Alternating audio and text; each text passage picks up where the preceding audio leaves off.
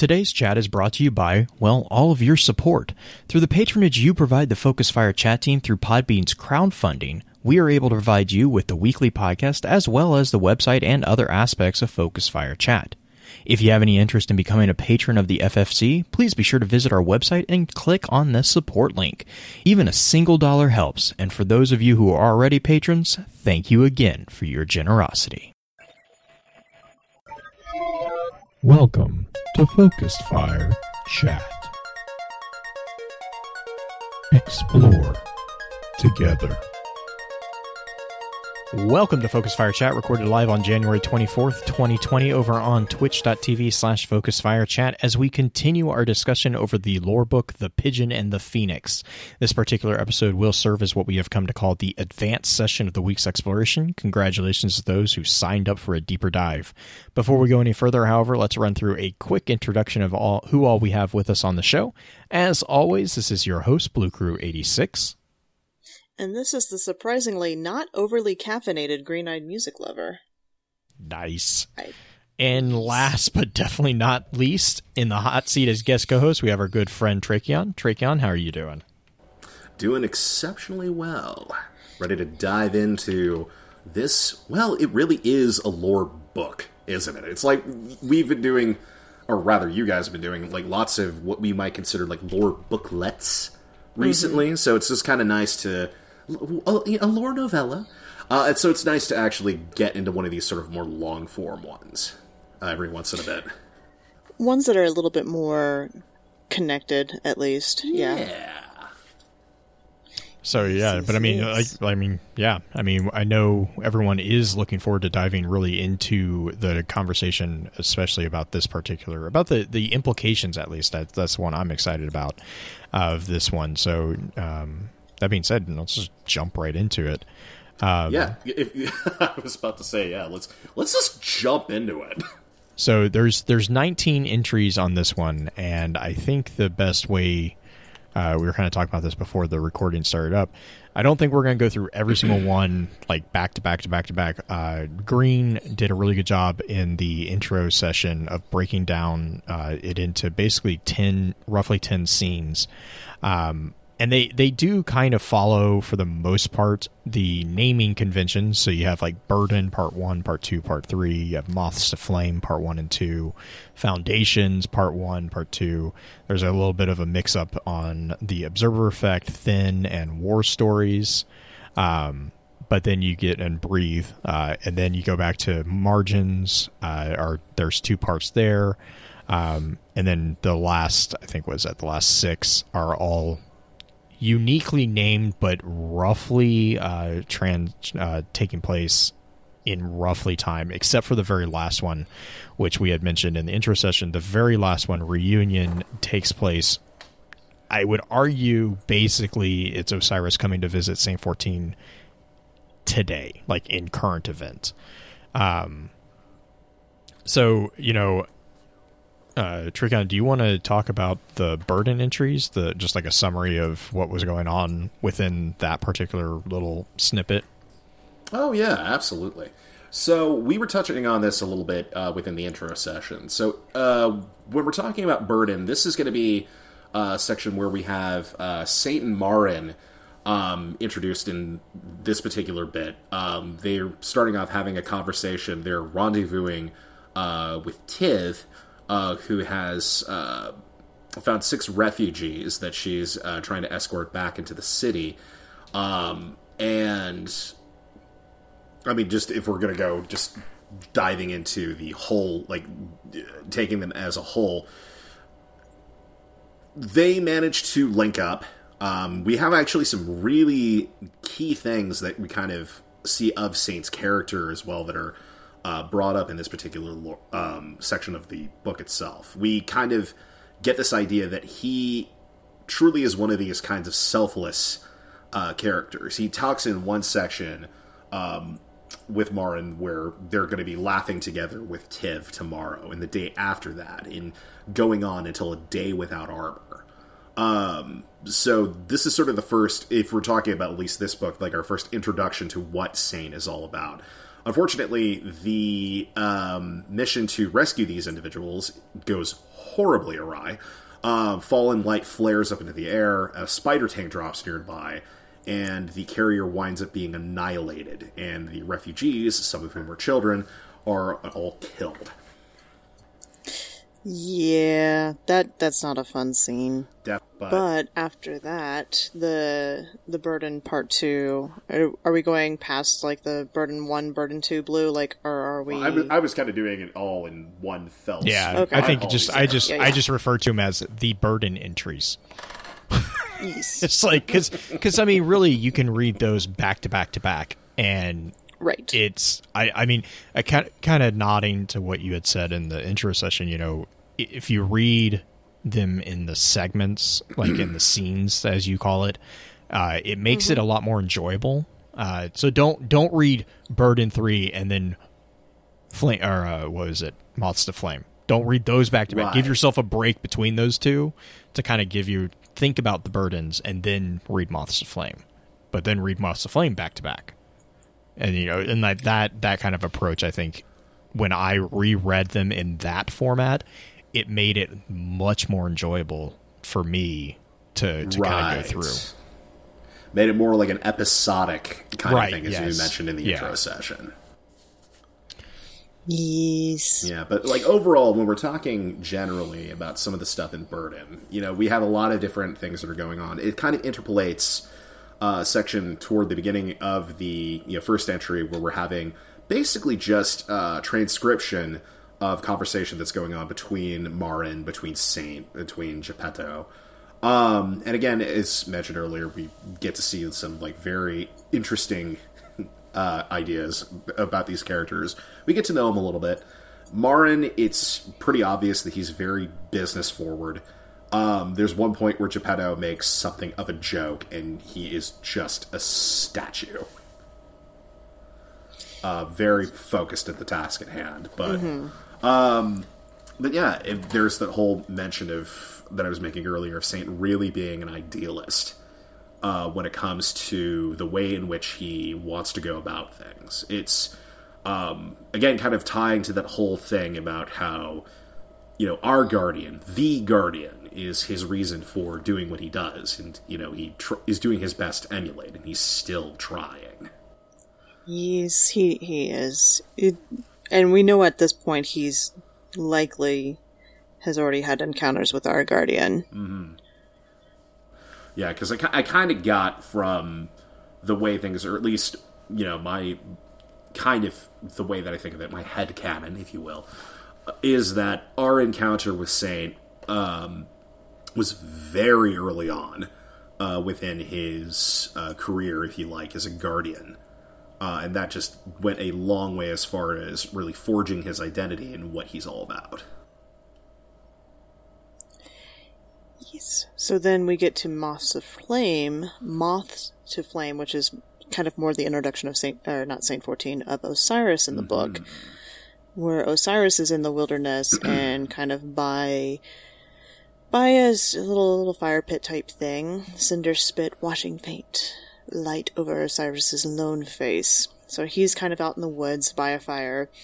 Sagira is nearby, and they hear, or at least there is the aspect of somebody coming closer, and Osiris asks for Sagira to dim him, which, with the descriptions that we get back in D1 about Osiris when he meets with Marasov, is that he is very, very bright as a Guardian. He exudes light. So the aspect of having Sagira possibly help dim him, I interpreted as the dimming of that kind of light, not necessarily like dimming him and making him invisible, because it's obvious that later in the book that the people see him. So a small band of humans emerge from the woods at Osiris's flank. Some carry rest-laden firearms. The one who leads them jaunts forward.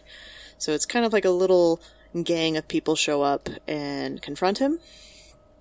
And confront him over the fact that he's burning wood, because there's a warlord in charge of this area, and it's essentially the whole idea of you're poaching on this area, and Osiris is doesn't exactly take kindly to it. And he basically Dawnblades them. So the best way that I can explain this scene is this is totally in my head.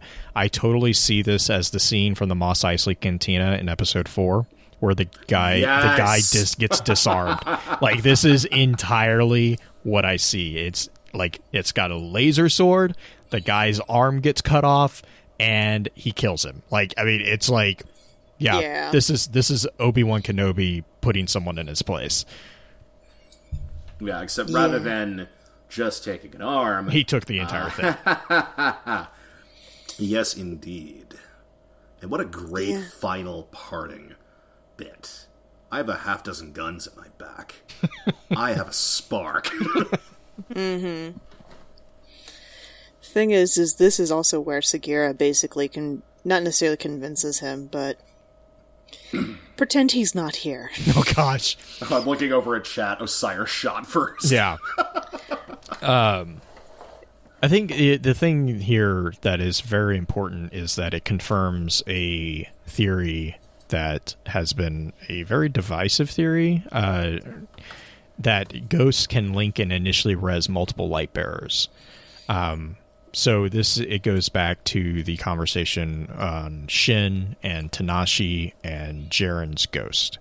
So with the information that we get from Sagira here, we see that it is actually possible for Jaren's ghost to, air quote, adopt Shin. It's possible for that to occur, because the implication here is that this ghost was released by Sagira to return to the Traveler to find another light. This is after to find someone better. To find someone better. And the other thing is here, this is also where we see the beginnings of Osiris's view on the light as being something less than perfect. Or the confirmation of his opinion about that specific thing. The ghosts are not infallible. Right. I mean, there's even that section wherein Sagira pauses after after the ghost is released. The Traveler was wounded when it created us. That pain echoes. Some of us make choices we shouldn't. Some of us are scared. The process isn't streamlined. Yeah.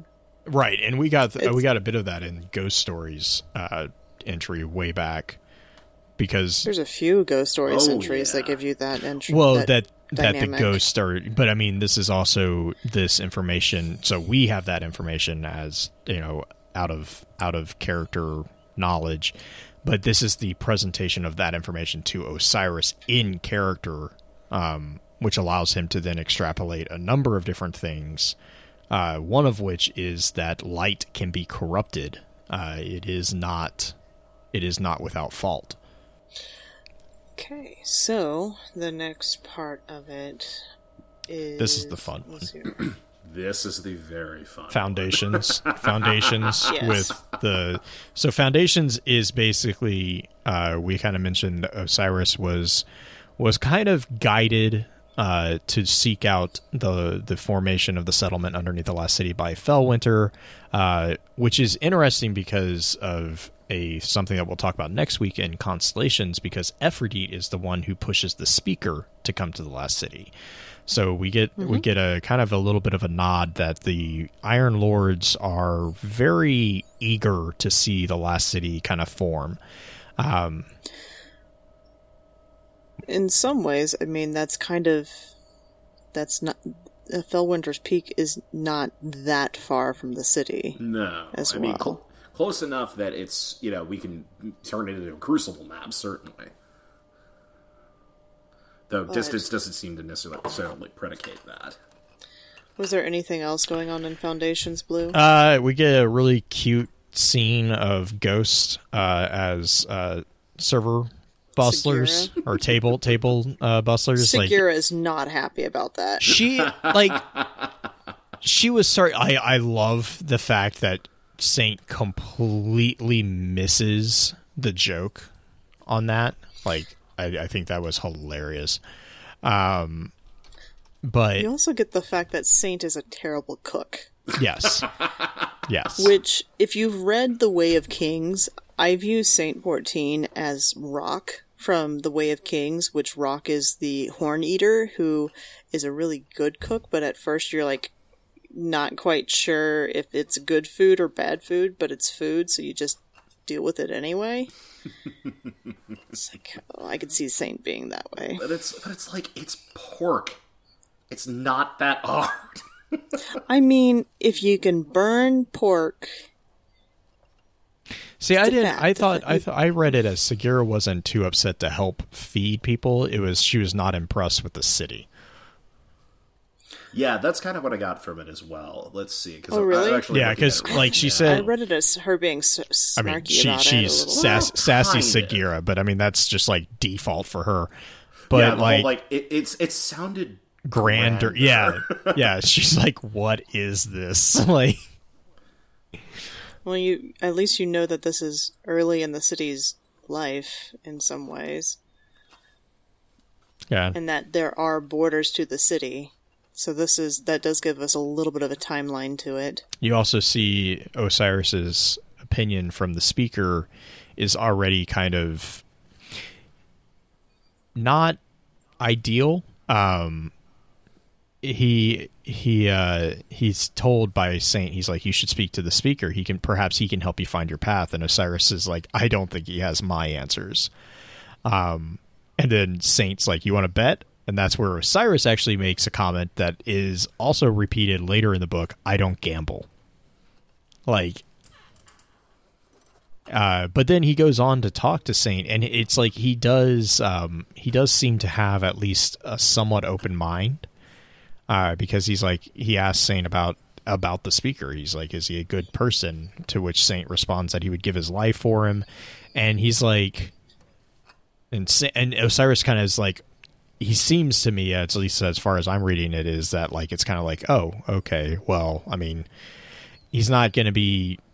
No one's perfect is basically, I think, the feeling that I get from Osiris is like everyone is trying at least, but then like with the whole thing with Reich, he's like, you're such a waste.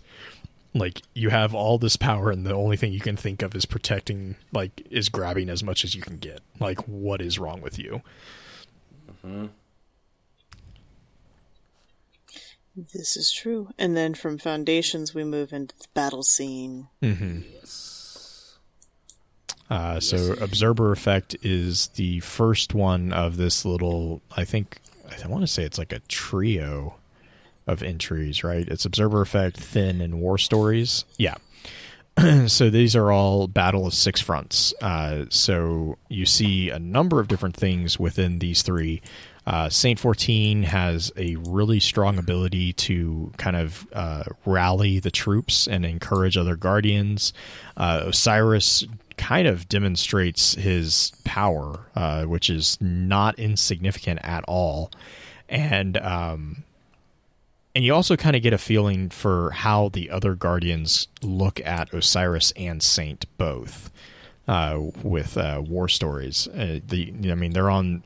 Basically, they're already made a name for themselves to the point where they're on first name, if not familiar basis, with a number of different larger names in the community of the Guardians already. The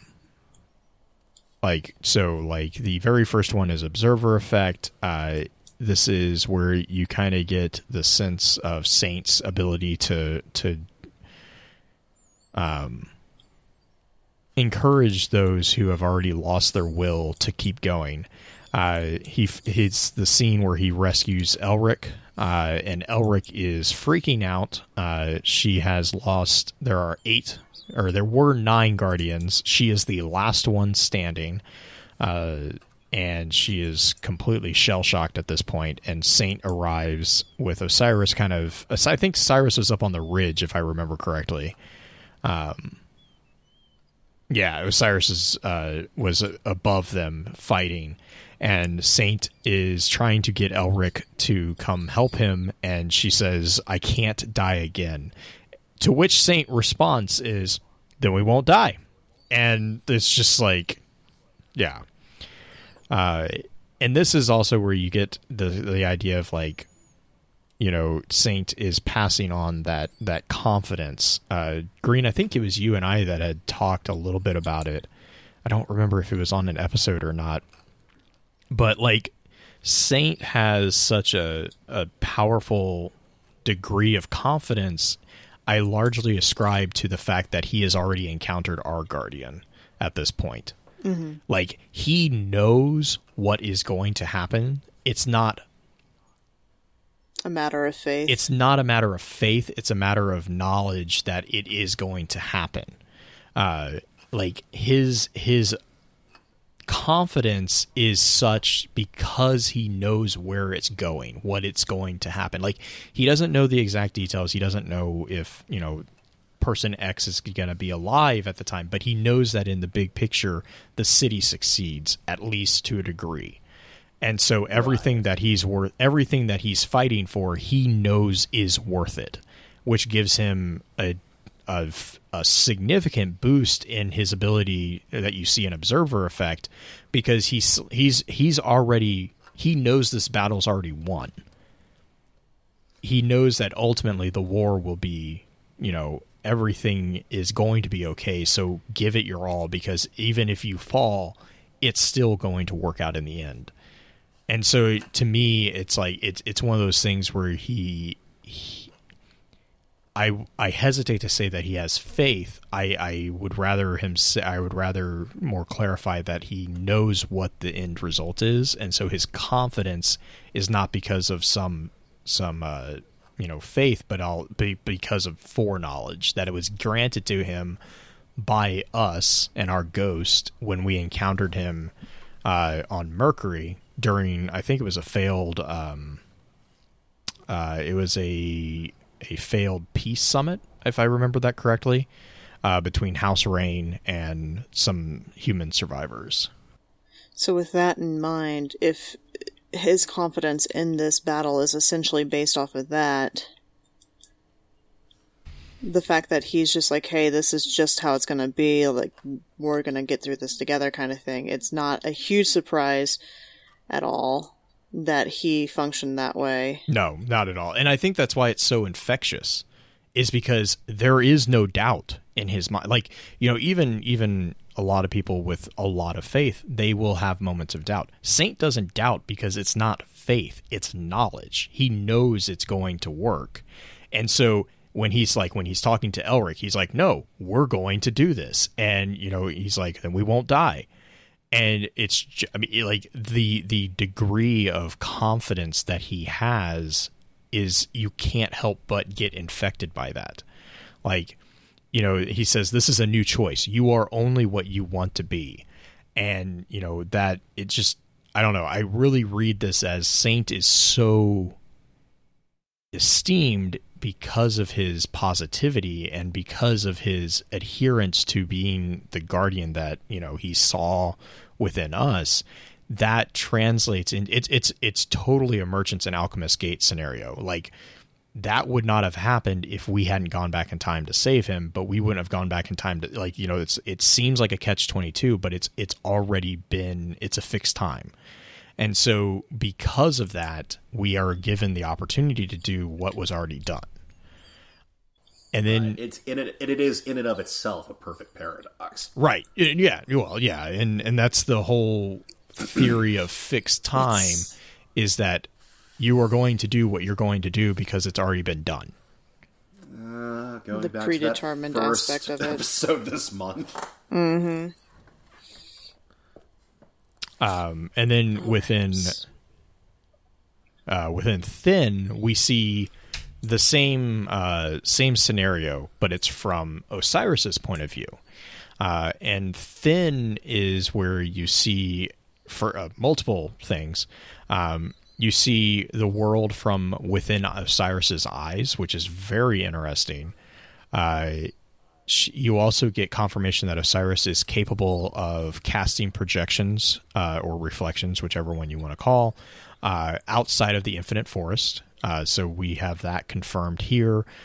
Osiris refers to a component of power that he calls Inferno, which I'm curious because I haven't seen anything on that one.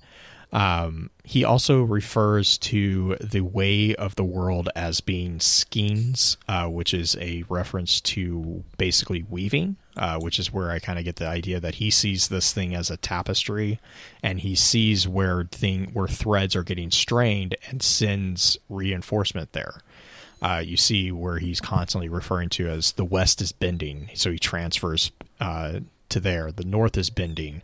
The North fractures, and then he goes over to, I think it was like the East, and then to the West. Like, he's bouncing all over the place. He's experiencing all this stuff through the eyes of his projections, and he is constantly basically weaving what's referred to as Inferno, and burning things. I mean, he's basically napalming everything at all the time. I'm curious. There is a reference to two hunters. I think one of them is Anna, but I'm curious if you thought about anything about the second one, or if you had an idea of who those two hunters could be. One snaps fire beams of sunlight from her rifle, wreathed in flames. Oh, that's The second Ephrodite. dances That's through Ephrodite. challengers. Sorry, that's Ephrodite. Her blades arc purity. None of them. None might would be pass. Or Perun. Perun, yeah. Actually, yeah, And I didn't. it could I be- missed the fact that it was a rifle. I just saw beams of sunlight and Yeah. thought it was Anna. Yeah, I mean, it makes sense to automatically jump that one, Right. But it could be. I think that's Ephrodite and Perun then. It could be effort. It could be. It could also not necessarily be the Iron Lords. It could be, what was the name of the character from earlier in the book? The Tiv? fire team member that didn't die. Tiv. Yeah, it could be Tiv. Mm-hmm. Tiv could be the Arc. Oh, the like Arcstrider? Yeah, okay, I can see that too. Yeah. Well, the reason I say it's it could be Ephrodite, Arcstrider, yeah. the reason or a Blade Dancer, the only thing too there is that we do have it was an old D1 flavor text in Iron Banner. I think it was the Mantle of Ephrodite, but it makes a comment about Ephrodite standing in a wreath of flame, or standing in a pillar of flame. Now that was also a very generic flavor text that pretty much all the hunters had nods to them standing in flame.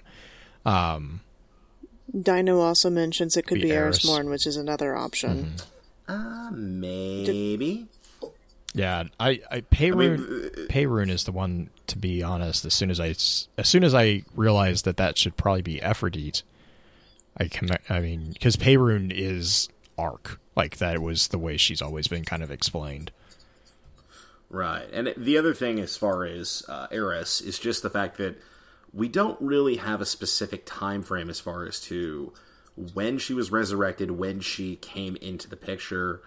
Honestly, if I'm kind of going through and trying to think, is there any reference as far as to what element she was particularly kind of like For Eris? more partial to? Yeah. No, not really. I mean, Arc was the hunt, the Great Hunt. Right. We always saw her with Arc. But yeah, Black She was Flag's a blade also dancer. Black Flag is also pointing out Sai Moda was also true. So yeah, so it's just, to me, Thin was a really interesting entry because you see the Battle of Six Fronts from Osiris's point of view, and this was arguably where Osiris was kind of brought into the picture as far as infamy for being one of, if not the reason that Six Fronts held, was because he was pretty much everywhere at once. Right. And this is where you see that exact thing. We had always kind of, played with the idea of, oh, well, if he's able to project, but we didn't know if the projections were restricted to the Infinite Forest because they're, simulations. This pretty much calls out that no, they're not, and this is exactly what it's going on. The other thing is that because of, hang on real quick, let me just touch base here. We do know that from, oh gosh, it was the Record Vanguard Commander, I believe, that Osiris was already diving into Vex Tech at this point. Because within the Vanguard, I want to say it was Vanguard Commander, when he's talking to Saint about stuff, he is fidgeting with his Vex cubes. Like, he already has those cubes that we see him play with in Curse of Osiris and in Season of Dawn. He already has those at that point. So he has access to that tech already, which could explain the projections, but I did find the thin is like one of my favorite ones, simply because of the clarification on a lot of theories about Six Fronts and Osiris's connection there. War Stories is just fun to read. It's not. There's some snippets in here that are worth noting as far as information, but really honestly, it's more about the fact that Saint 14 and Shaxx, the interaction between the two of them. It's glorious. We also get the confirmation that Cole is lying about Shaxx's horn, and so yeah, War Stories is it's a fun read. It really just is a fun read. And also confirmation again that Shaxx can't talk with an inside voice. I mean, yeah. Quiet Shaxx is only when then he's we talking. march on the one south. line that Shaxx has that's in regular text. Just Everything hints. else is all caps. Where did you hear that? Where did you hear that? But I love that it's Saint 14 that pushes back, because it's basically, I didn't die. I don't believe you. Is that because you died, Shaxx? I heard the Fallen broke your horn. Where did you hear that? Yes. It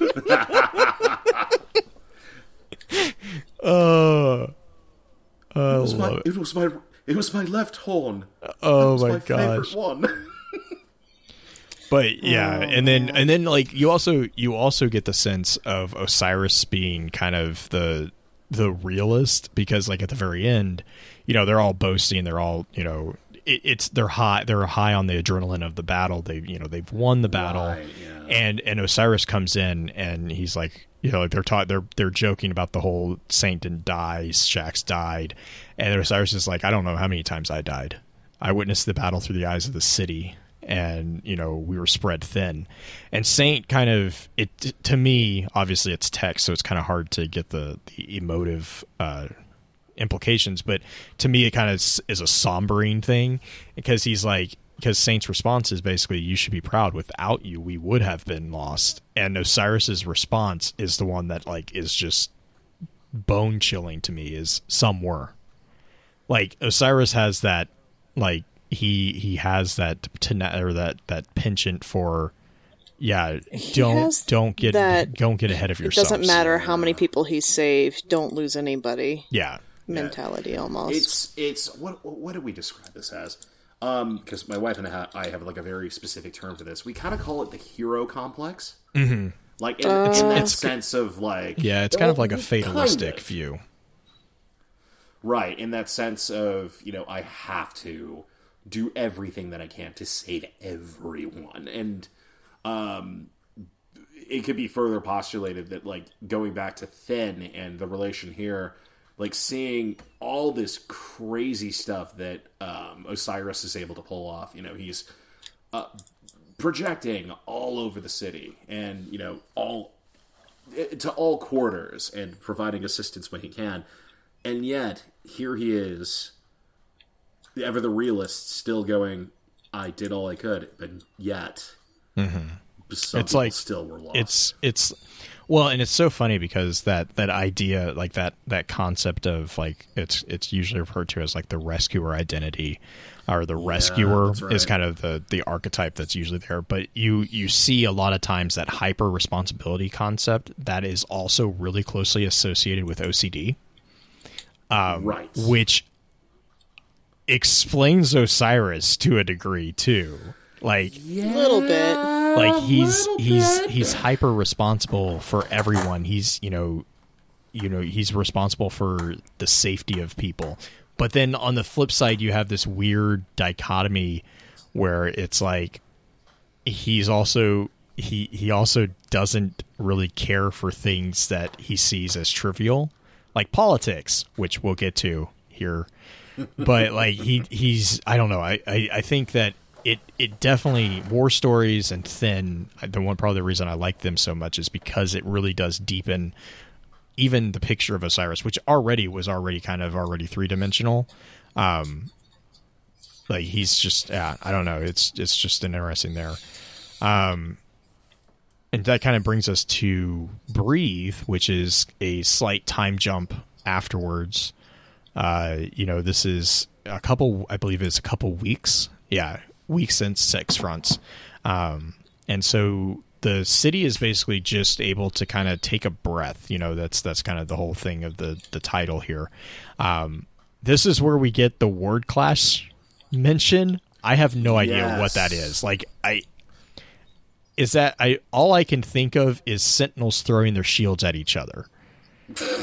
Like, well, I mean, like I don't know. It's like the final tassel pole to form a ward clash circle. I think that's like, I mean, you think what Ward Guild is, right? Like that whole concept is the blood price. That's essentially, Wereguild, right? That's Wereguild. That's not Ward Guild. But what, I mean, it sounds like it's kind of that similar construct word wise. Okay. I mean, as far as the whole thing with the tassel poles, though, like that kind of brought to mind, like the idea of like the maypole. That's exactly what I'm looking up right now. I'm like, what is the maypole pole called? Like, it's it's called a maypole. I actually was looking this up. In medieval times, this is the sort of thing where you would do this around a tree or a pole that had these tassels or these bits of cloth that were attached to them. And people would do a dance, and in so doing, they would like weave these tassels or what have you around. Really the cool pole. to watch. Yeah, it is actually fascinating to watch if you ever get a chance. Look that up. It sort of brings to the whole idea of like what exactly is going on in this particular. Excuse me. Right in this particular instance, which I kind of took as sort of a celebration of the fact that there is life that is still existing within the city, and yet a remembrance of those that are lost, like kind of the portmanteau, if you will, of the revelry as we know it and Festival of the Lost. Because we're talking about stuff with that again. The whole idea of the maple was, yeah, because it's also the emerald tassels. Yeah, for the seed exactly. road. Okay, I see what you're going there. Because in addition to that, like the whole idea of the maypole, at least when we're talking about the way that it functioned in medieval times, was supposed to be again like a celebration of the spring and of life, and the idea of doing the maypole was supposed to be like a sign of like good luck and fertility, like the idea you were going to have a good harvest that year. And we're talking about like stuff with that. Again, you mentioned the green tassel for the fact that people are throwing these seeds. The seed row. Yeah, exactly. And again, that's kind of what I took away from this. Like this is them again taking that breath after Six Fronts. For the moment, there's like a slight stillness. There's some peace. And they're taking the opportunity to do what they can to rebuild. I also and still at the same time, yeah. I also love the fact that even here you see shacks with kids. Yes. Like Shax's space dad. It's like he says Shax stands monolithic over a swarm of children, their entire being transfixed on him as he recounts moments of heroism in theatrical detail.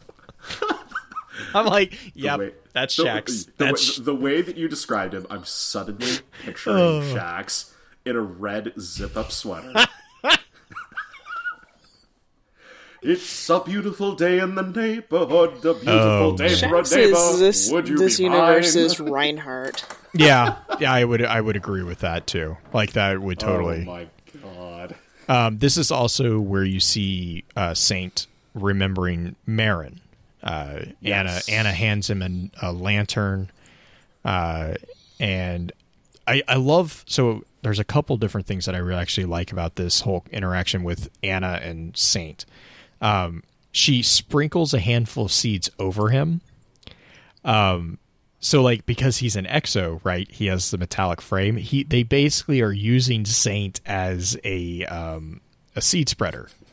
Like as he walks, he distributes these seeds. Now, of course, he sits down and the pigeons perch on him, eating all the seeds, which also then with regards to the whole comment about pigeons flocking around him make a ton of sense because he's a bird feeder. He is literally a walking bird feeder to them. He's Johnny Appleseed, but with birds. Johnny Applebard. Burb. So I love that image of her, like, because it's such a weird thing, but at the same time a really kind of innovative thing, right? And so yeah, but then also the connection again with Marin and the lantern with Void Light. He walks the seed row with all the seed, like she sprinkles a handful of seeds, and she's like, "Make sure to walk the row. It's getting dark." And then he sits down, and all the pigeons perch on him, picking out seeds. Good birds. I'm glad you found a home here. Yes, good birds. I am glad that you found a home here. What actually kind of struck out as far as that little conversation too, of course, we have the bit, as previously mentioned, where Anna is handing Saint the lantern. And there's a fun little comment that gets thrown in there regarding just the things that we've talked about previously with exos and all that. And it's that Anna says, "I don't know." She sighs. "You ever wonder about the other 13? I think about that sometimes. I am happy with 14. Just that whole thing of, extra intrigue. Well, and I think it also shows that Saint, unlike some Guardians, Saint isn't focused on the past. He's looking to the future. Yeah, exactly. So he's perfectly fine with things right. as is. He's happy with 14. Right. He knows that things are going to be okay. Yeah. But I see that as like one of the also reasons why the speaker probably likes him so much is because he isn't obsessed with what has been lost. He's obsessed with what can be gained. It's just the way that it's looked at. Which, I mean, actually kind of talking about obsessions, that actually is a good segue into Margins. Margins is basically a scene where Osiris is searching for, or is seeking answers. And it does a really good job in kind of detailing the relationship that Osiris has with the speaker. And a nod to the kind of the silence of the traveler that is above them currently. And Green, I think this might be the one that you were thinking of. This is kind of poetic in its presentation. It's not a poem, but it's kind of here. It kind of is similar. It's explaining how Osiris sees things. He is sinking into reality like this. He kind of like it. He literally is like sinking into this psychological space, and he's in the Stone Garden is meditative, and he's looking for answers. He's looking for the traveler, is really what it kind of seems, and he's kind of interrupted by the speaker, and he kind of like, he's like, yeah, that's fine. Like, the speaker is like, can I sit with you? And Osiris is like, yes, that's fine, or you may. And he stands up to leave because he's like, he's not here to talk. He's here to try to listen. And, you know, it's like, you see the communication, and Osiris's concern is that it literally, if there had been one misstep in that battle, they were, you know, gone. And you see the frustration too, because Osiris says, I did not see the traveler on 6 fronts. And the speaker goes on to say, but you did. It was in the fire that saved your brothers and sisters. It was in the arc bolts and, you know, the violet shields. And Osiris cuts him off and says, do not romanticize this burden. We wield a weapon. You know, and you kind of get this idea that this is an old argument between the two of them. You know, this is the speaker kind of sees this as, you know, not really a romantic or romanticized version, but Osiris is like, look, if I'm going to be a weapon, then you need to speak clearly. You know, he says, then the traveler would do well to speak clearly to better direct me.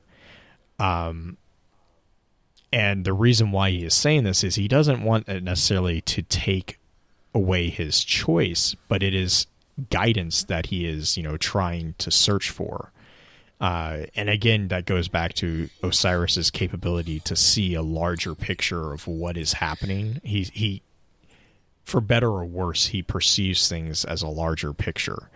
And he recognizes there's so much at stake. It's such a delicate game that is being played that, you know, one misstep can bring ruin to everything. With that, and isn't there mention of Osiris's, not necessarily prophecies directly, but how the visions work and how he's interpreting them? Yeah, so that's like Margins Part 1. He says, there is an imminent daunting pressure, a noose awaiting a misstep, a delicate game. Braziers cast shadows, distracting shades flickering across his eyes, breaking his concentration. And so then he breathes.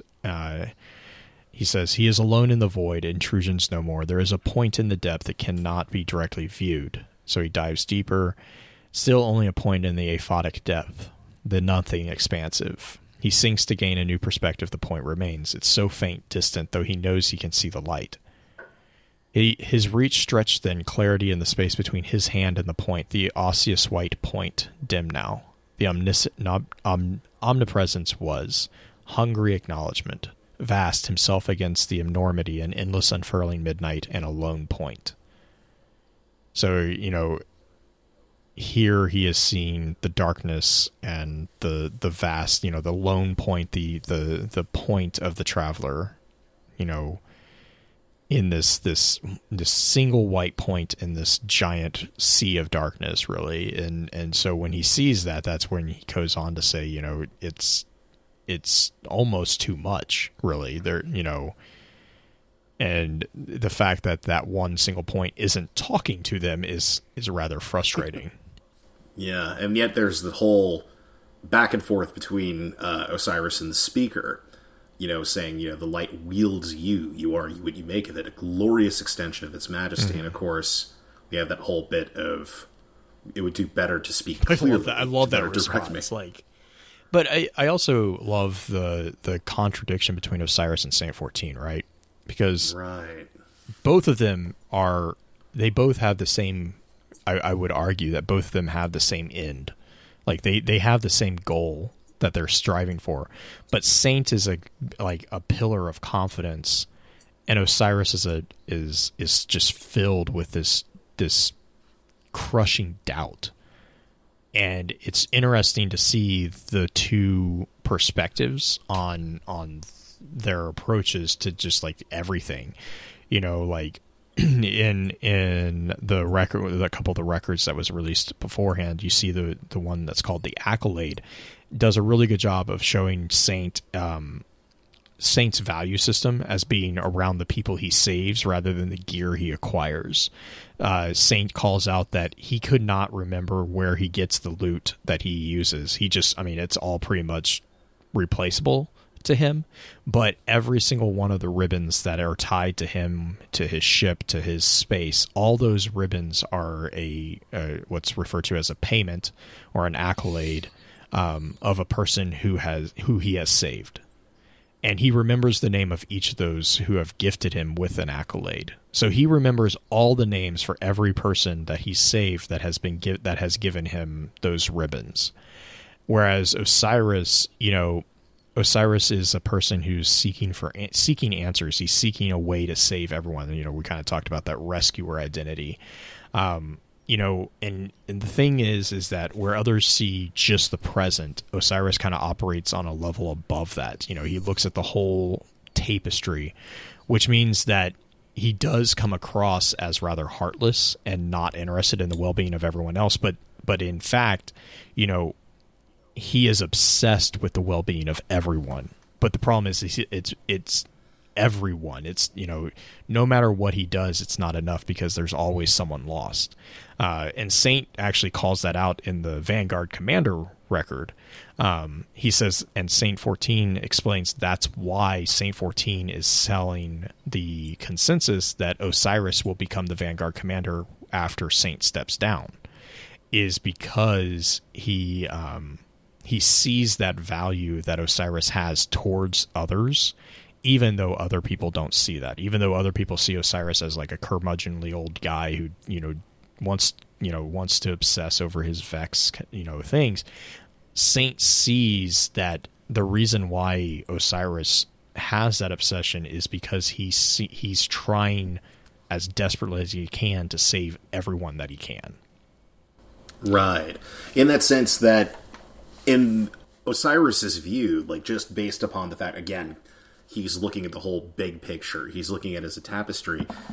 And the Vex, based on what he has seen, this empiric evidence, is one of the biggest threats that faces humanity. So naturally, his response is to just throw himself at the problem and try to figure out what can we do to either cut them off or mitigate the damage that they could possibly do. Well, and that ties into which, of course, winds up with right. Well, and that also winds up being the whole thing with like a Curse of Osiris and his whole thing of like the darkness is there, sure, but the problem that we need to be worried about is this confluence of the Vex, like this thing that the Vex have, with Panoptes and the whole Infinite Forest and all this stuff. Right. Like that's why Osiris is freaking out. And then, of course, it also doesn't help that Saint was taken by the Vex.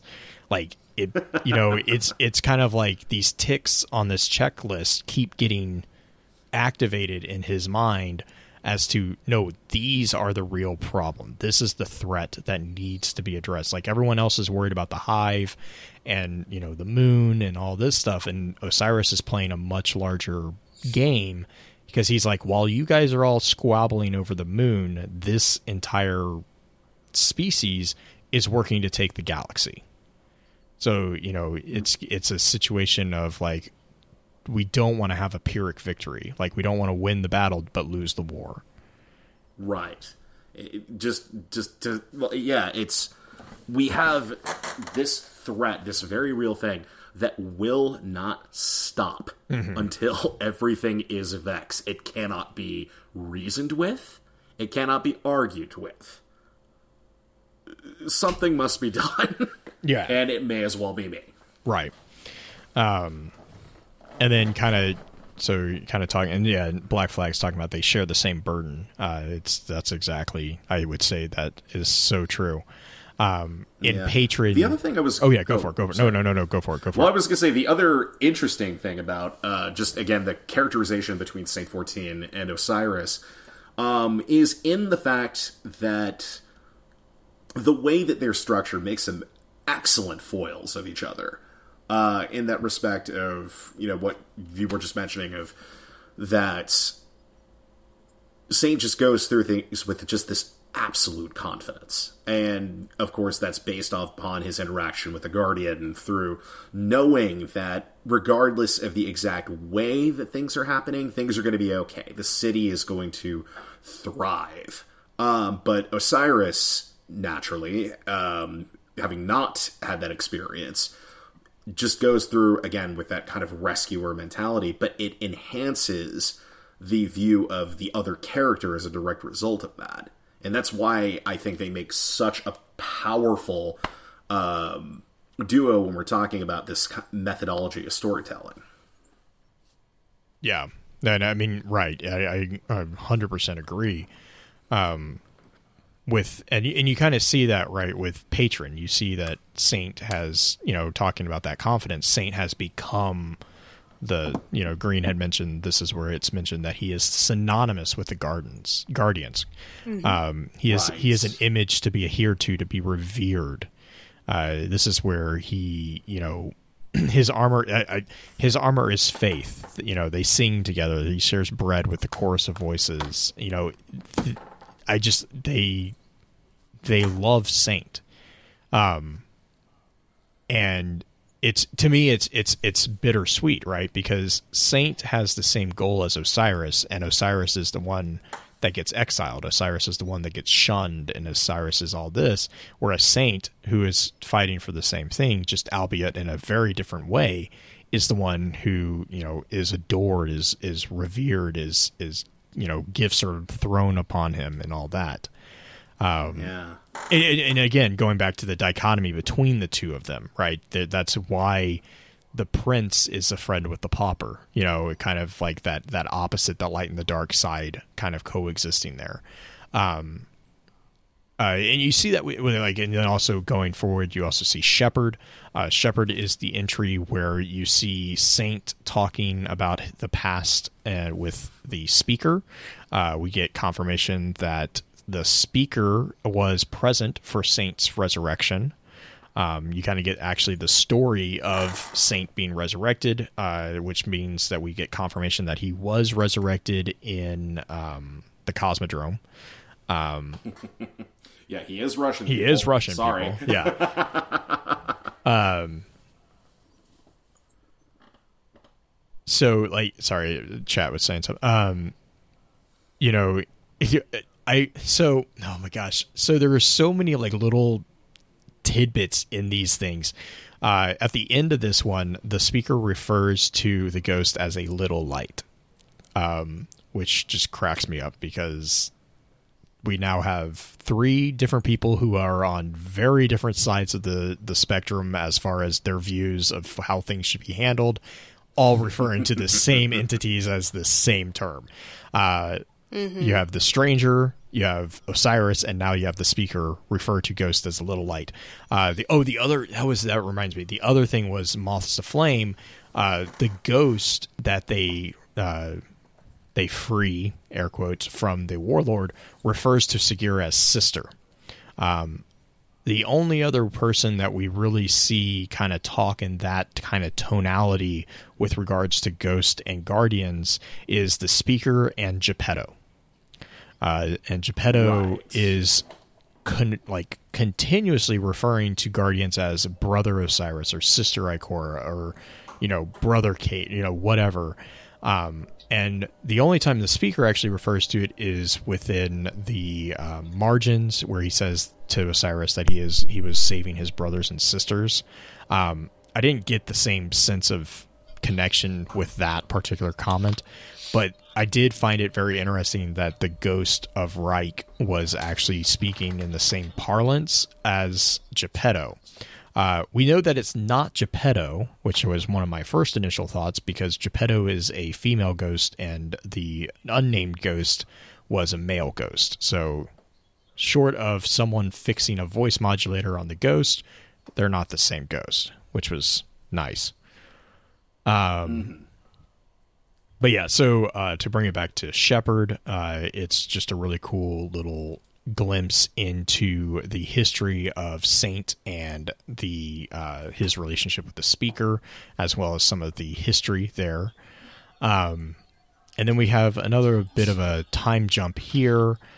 This would have taken place after the record of Vanguard Commander, because Osiris and so we're at politics. This is really where Osiris basically tries to be like, just to make Ikora do it. And Ikora, love Ikora. Like, is it rude for the subject of the conversation to be present? Yeah, it's like, I'm still standing here, guys. I love that. I'm standing right here.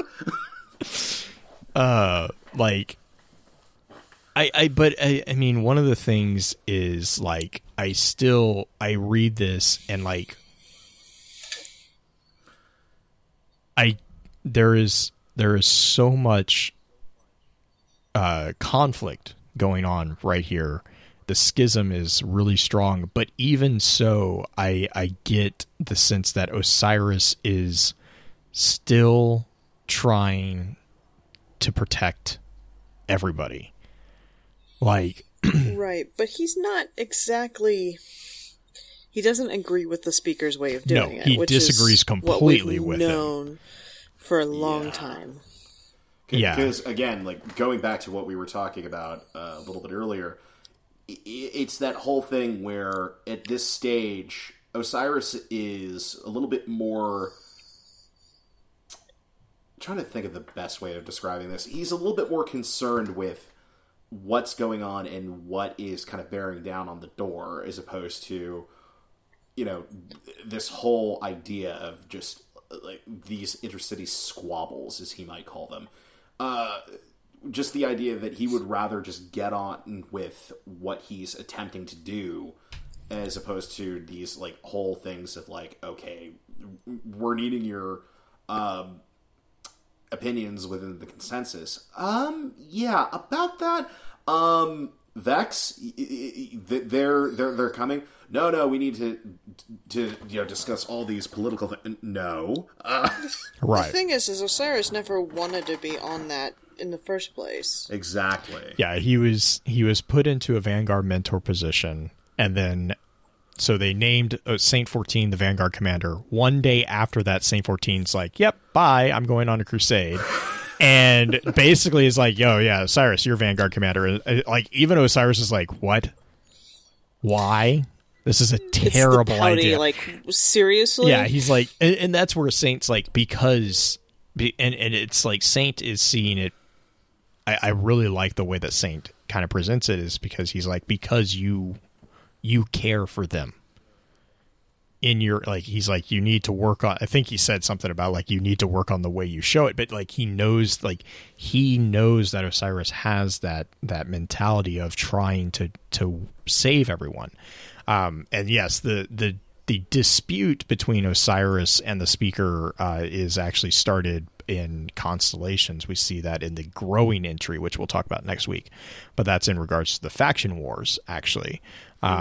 But it is also a kind of the beginning of the schism between the two of them is how they both agree that the problems exist. It's how they are handled that they disagree on. And you see that within this entry too, because he continuously is trying to tell Osiris to be patient, and Osiris is basically at the point where he's like, this is not a debate. Like, this is literally a battle that needs to be fought. You know, he says, we cannot wait for threats to arrive. Someone has to meet them. And, you know, and that's kind of where you also see Osiris is like, my duty is to protect the city. I am protecting, like, he's like, you want me to stand, by me not doing what I'm doing, I would be not fulfilling my duty. So do you want me to do my job, or do you want me to do what you're telling me to do? Is kind of the sense that I get within this particular entry. Yeah, I'm basically right there as well. Just that, again, that last line where, you know, he's saying someone has to meet them, and the speaker stands and says, "We will in time together." And Osiris says, "Be patient." And the look of malice bled from the word. Yeah. So after Osiris leaves, we get Transient. Mm-hmm. Oh my Which- god, this entry. The way this one reads Oh, I love this. sounds like it's after Saint does his whole headbutt to the Kel scene. At least part of it would Well, be. Like, Because after the headbutt from the Kel, Saint didn't know where Osiris was. Because the Right, speaker that's what the speaker told him. So you mean yeah. I gotcha. 'Cause No, you because have see, the- like I because the last one is Osiris asking Saint where he was. Yeah, but Saint asks where Osiris is too. Saint 3 years at 2 entries up. That See, was quite I the was- show. Where are you? I was actually think reading they're that trying as to- like Osiris. This was around the time that Saint got stuck in the forest, It could be. which I guess would coincide with the headbutt. which Right. that's true, but I guess the way that I was looking at it, because we keep seeing these, logs of like Geppetto 31249. I also read those And as date timestamps, but Yeah, exactly. So I kind of take it as like there's the previous conversation that was had in politics, and immediately afterwards, of course, It's the- Osiris just goes off, does his own thing as Osiris. is Later, wont to haters. do. I was about to get to that. So it's to that point of, Geppetto and Segura are starting up a comms channel. And again, Segura being Segura. Oh, good idea. Make us a subnet. oh my gosh, the Segura does not gamble. It is not gambling. Your It response is time not- on her letters is terrible. Yeah, yes. It is not gambling. It is different from gambling. She cannot be nagging you enough. Your response time on our letters is terrible. Please try my suggestion. I believe it will help. I love how they do the whole "I'm not answering you" instead. I'm just changing the conversation slightly and asking a totally different Yeah, because question. Osiris is immediately like, how's Is that Ikora? Cornwell? Are you? I also like the fact that was if these are timestamps, which Dino is making the valid point of what is 0 doing in a timestamp, because it's 40 unless that's the month. Or its location. I mean, Well, No. that's the thing, because these No, are it has to be. timestamps, then it If would these are make sense timestamps- that it's like, because it's like all these happen if we're postulating that like the last number is like a year stamp, for example. Dino, We're did we saying start counting our calendars at 0 in the class? I mean, you have what 1, 2, 3, 4. 4 of these messages start at 3. Maybe Yeah, so I was reading that Hours? as month. and then you have Yeah, 2 same. at 4, which would make sense. Right. Because Also, and then it's if you really because if it's And month, the last one where Osiris is saying, "Where are you?" to Saint. Last Is number is times 296. it's Yeah. 2 years Right. after the 294 that's how I initially was like. I started reading this. I was like, oh, that's weird. We have timestamps now. Yeah, Dino put it basically the way I thought of it. Like, it's essentially that it's like the years of the city age, possibly. Right. Yeah. We are both disappointed, but we will live. I love again, it's just that, like, ugh, I love Saint so much. It's just Just like, Osiris, I will speak for myself. Saint, that was quite the show. which is I think that's the later haters section. haters? Yeah. That's the I'm walking out of here. I still hate that line, by the way. Oh, I can't. I'm not a fan of it, but I find it's also pretty accurate to Segura's sass. Yeah, that's true. I mean, but you can show sass other ways. It's just... ugh. Anyways. But this is also where where is it? Oh, so Saint mentions the suggestion. Please try my suggestion. I believe it will help. Yes, and that brings us to blame, which is the one that we were kind of talking about a little bit earlier. So blame is the poem in green. Do you want to read that for us? Sure. Solar wind, the sand sweeps weeping across a stone. It breaks on glass in keeping with its own. You are right, it helped. Now, I read it as if grammatically, but if you read it in the lines, it's going to come across slightly different, and this is where we were bringing up the haiku aspect of this poem, because it's broken up into very specific lines. Solar wind, the sand sweeps weeping across a stone. It breaks on glass in keeping with its own. You were right, it helped. Yeah, So and I read I would Solar Wind as the header, and then I read the You Were Right, It Helped as kind of a side note to Saint. Yeah, like a... So the sand sweeps weeping across the stone. It breaks on glass in keeping with its own. That's actually more... If you read it as a full-length line, it's not a haiku at all. Mm-hmm. It's just broken up in lines. Because when you read poetry, you actually read it as the grammatical words. You don't break the lines up, even though it may have it there. The sand sweeps weeping across the stone. So, I mean, it's more, that's 8-10 syllables on each of those lines, essentially. It's like, I'm blanking on the term for it, but it's like a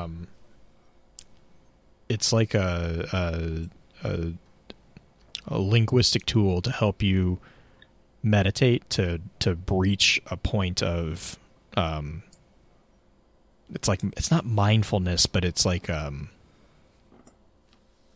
Mantra, like? Yeah, mantra, that's what I'm thinking. It's like, it's not necessarily, it's that there is content that has a message, but it's also all about the just repetitiveness. Because, like you say, the sand sweeps weeping across the stone. It breaks on glass in keeping with its own. The sand sweeps weeping across the stone. It breaks on glass in keeping with its own. It kind of very much so could be. That's honestly, when I first read it, that's what I thought it was. And then, of course, I couldn't think of like what that's called. And my brain was like, then, of course, my brain got locked in the, bleh. The syllabic aspect of it is there's 9 syllables in the first line. As far as the sand sweeps weeping across the stone, and the second one would be 10 syllables. It breaks upon glass in keeping with its own. So there's not necessarily, it's, the emphasis is the first syllable of each couplet. Mm-hmm. So the sand sweeps weeping. I mean, it's not quite like a couplet should be for Shakespearean, but it's close. Yeah, close. Like, just in the sense that we have the two, like the A-B rhyming scheme going on with this and within this generally, but I guess it also brings the further question of what it is. Because, of course, this brings back the fact that, going back to the previous part of this, to Transient, that, of course, Saint decides to do that most annoying character trait of playing the pronoun game. Right. So here's a question for you. Is this the start of him writing the prophecies? Because the prophecies, the Osiris prophecies are poetic as well. I wouldn't think so, because the prophecies were half the reason. Because, again, if we're going to postulate he was that written down in the books before he left. Right, because the whole thing with his prophecies, quote-unquote, was half of everything that was leading up to Osiris getting exiled from the city, which, if you're going by the idea of Transient being this conversation going back and forth over time, and we take it that Osiris's exile occurred during that, then the prophecies would have already been written down and would have been passed around the city and all that good stuff. Mm-hmm. I mean, his books were written before he left the city. I can't remember if the prophecies were on top of it. Well, because that's the thing, because they were taken as prophecy, and that was the, if to my recollection, the reason why the speaker was sort of forced to kick him out was, well, now everyone's looking specifically to you and kind of losing sight of other political leanings or what have you. Yeah. Should we finish with Reunion, which is Yes. a pretty comical... Oh, my Reunion is fantastic. I love those. Quite the shrine.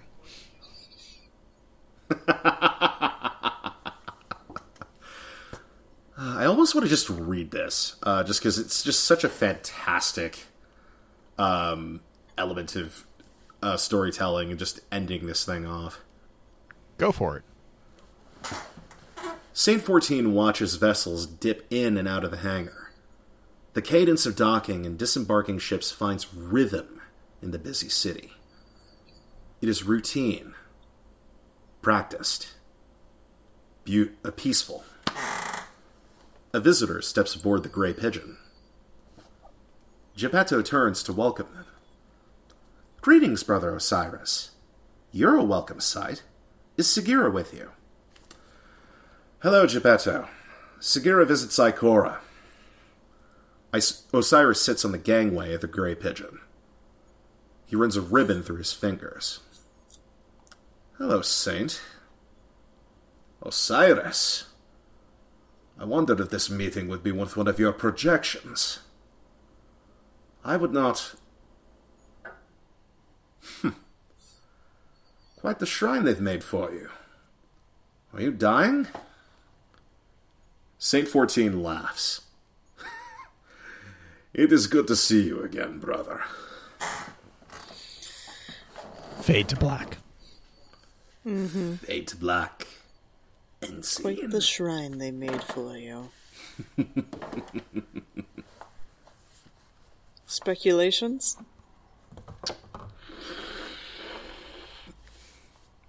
I mean, speculations on what's happening here is saying hello. Mm-hmm. Well, besides that, the obvious hello. But the shrine, thank you, jerk. I'm suddenly having an image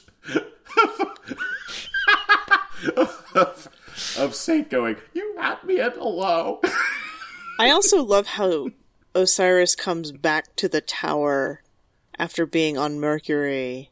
You realize this is, like, a lot bigger than just him saying hello. He's been on Mercury this whole time. He comes back to the tower. Osiris comes back, too, to be noted. And that, well, and to be... Right, but that's who I'm talking about. To be fair, this is not the first time. The fact that Saint's been there all season.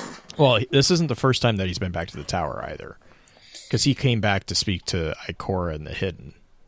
And he called Anor out. It was glorious. Oh, that was amazing. But yeah. Well, and to be fair, we also don't know when this is taking place. I mean, he's in the tower, so within the last couple of right, weeks, right. But imagine. I mean, we don't know that this is taking place like a month after Saint's been here. It could have been, pretty shortly after Saint settled into the hangar. Right. That's kind of the way I think of it. Like, Saint is just taking a second and sort of looking at the way that, ships are coming in and out of the hangar, and just, it feels like there's a level of appreciation for just this breath of normalcy. I think it's just interesting that Osiris, who spends so much time on Mercury and refuses essentially to come back to the tower for so long, mainly because of the speaker and his exile and all the other shenanigans, comes back specifically, most likely to just say hi to Saint. Hi. Hi. Oh, hi, Which, Saint. I wonder, it's just like the conversation between the Titan and the Warlock back in the Curse of Osiris comic book. Now, granted, that comic book is still oh my gosh, the fight between them. Mm-hmm. Yeah, they're talking. Yeah. This is how They're Titans. debating. This is how Guardians talk. Some people throw plates. Other people punch people. I know, he then proceeded to catfish him around the Infinite Forest. Oh, Lord. But, any final thoughts, Blue? You've got me diving into the prophecies of Osiris again with blame. I know, I'm sorry. No, you're fine. Yeah. You're fine. I'm organizing again. Oh, do you want to discuss the connection to the time puzzle, which was just the... Yes. Yeah. This is the bit I was worried about, just because, of course, I was looking at it and like, God, I hope that this thing gets solved, because this is just making my head hurt. Right. Yeah. The giant... More power to them, to all the people who worked on that. That's a big shout-out. Like, I know I'm kind of skipping ahead to shout-outs, but holy moly, those people did not sleep. Except for Glad, who slept on stream. Yeah, Glad, you can sleep now. But the amount of people working on it besides Glad was just doing a lot of the call out and getting people connected. But the people who were really behind it were a lot of the people in his Discord server helping. But the connection between Pigeon and the Phoenix is how you get the book in game, which will disappear before this episode releases. So, sorry guys if you haven't gotten it. Yeah, sorry. You can find it over on Ishtar though, so you at least have that. But beyond that, traveling the corridors of time, the fact that you get the book pieces from the tomb room, is there any speculation as to why we are getting it there? They had to find a way to gate it. Just the game mechanic thing? I was about to say, well, because they didn't want to make another asset as well. Yeah, I mean, that's kind of... I mean, as much work as that had to go into the way that you enter the sequences, I really just kind of took it. Yeah, Dino is saying the same thing. We need to put this book somewhere. Like, that's kind of honestly, that's... Because full disclosure, I mean, I've run through it and I've gotten it, and I got the whole thing, and then I bugged out Bastion Quest, so I'm not ever going to get that gun.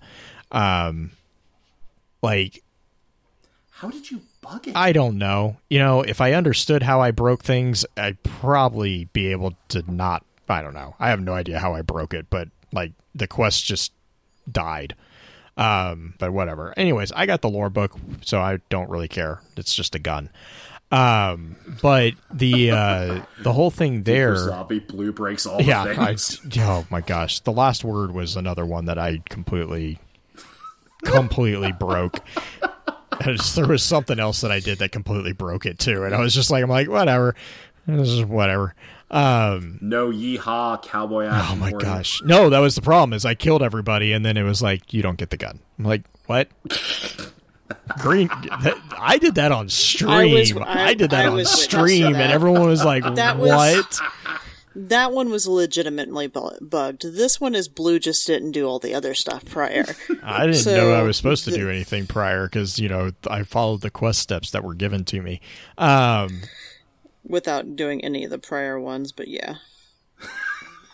The last word one was pretty frustrating. I saw that one live, so it was fun. The full one to get the actual cutscene? Mm-hmm. Yeah, I figured out how to sneak through, so I got through them pretty quickly. Blue is jumping the little turntable to get onto the subway, but not realizing that he has to have some sort of key card to get off of the subway. Why would I want to get off?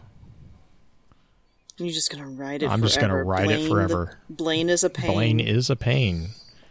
But, you know. Yeah, so anyways, whatever. My understanding of like the logic to actually access these, I literally just saw it as a game mechanic. I didn't see.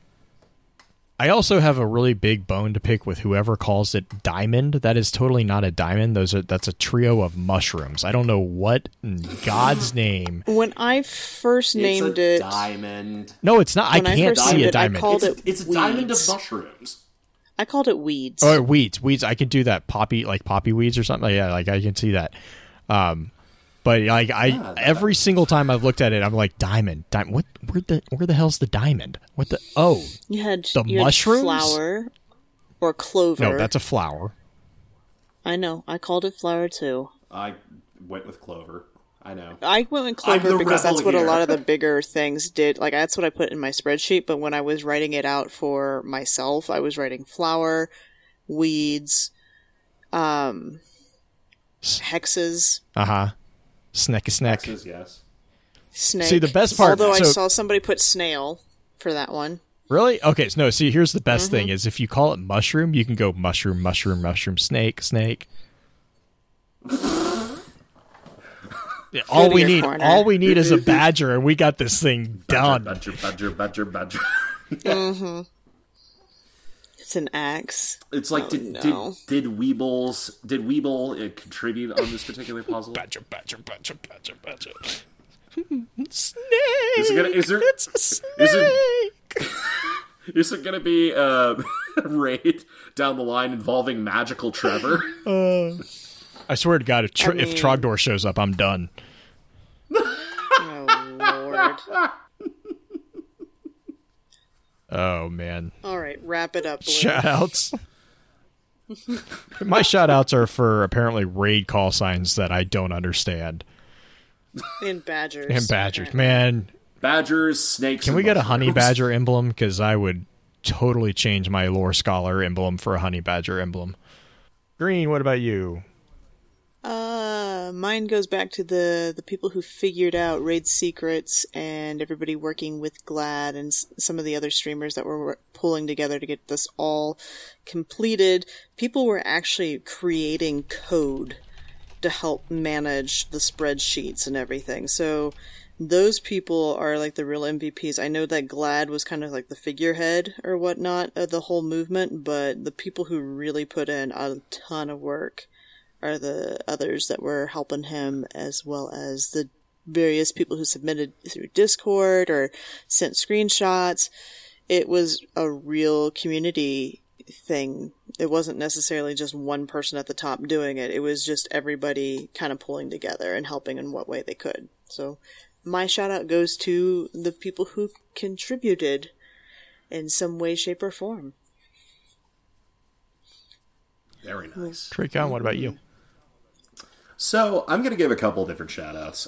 Firstly, to everyone involved with the team that actually put that puzzle together.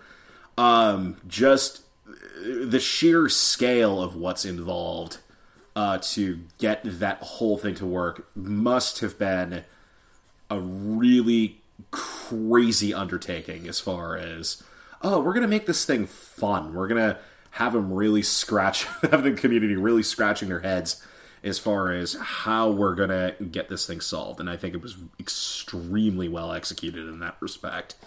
Shout out as far as really everyone who was involved within the lore community once again. I'm also going to give a little additional shout out to everyone who's involved within the Termino project. That is going to be something to watch for, and I'm very excited along with the rest of you to see where that winds up taking us. Mm-hmm. Awesome.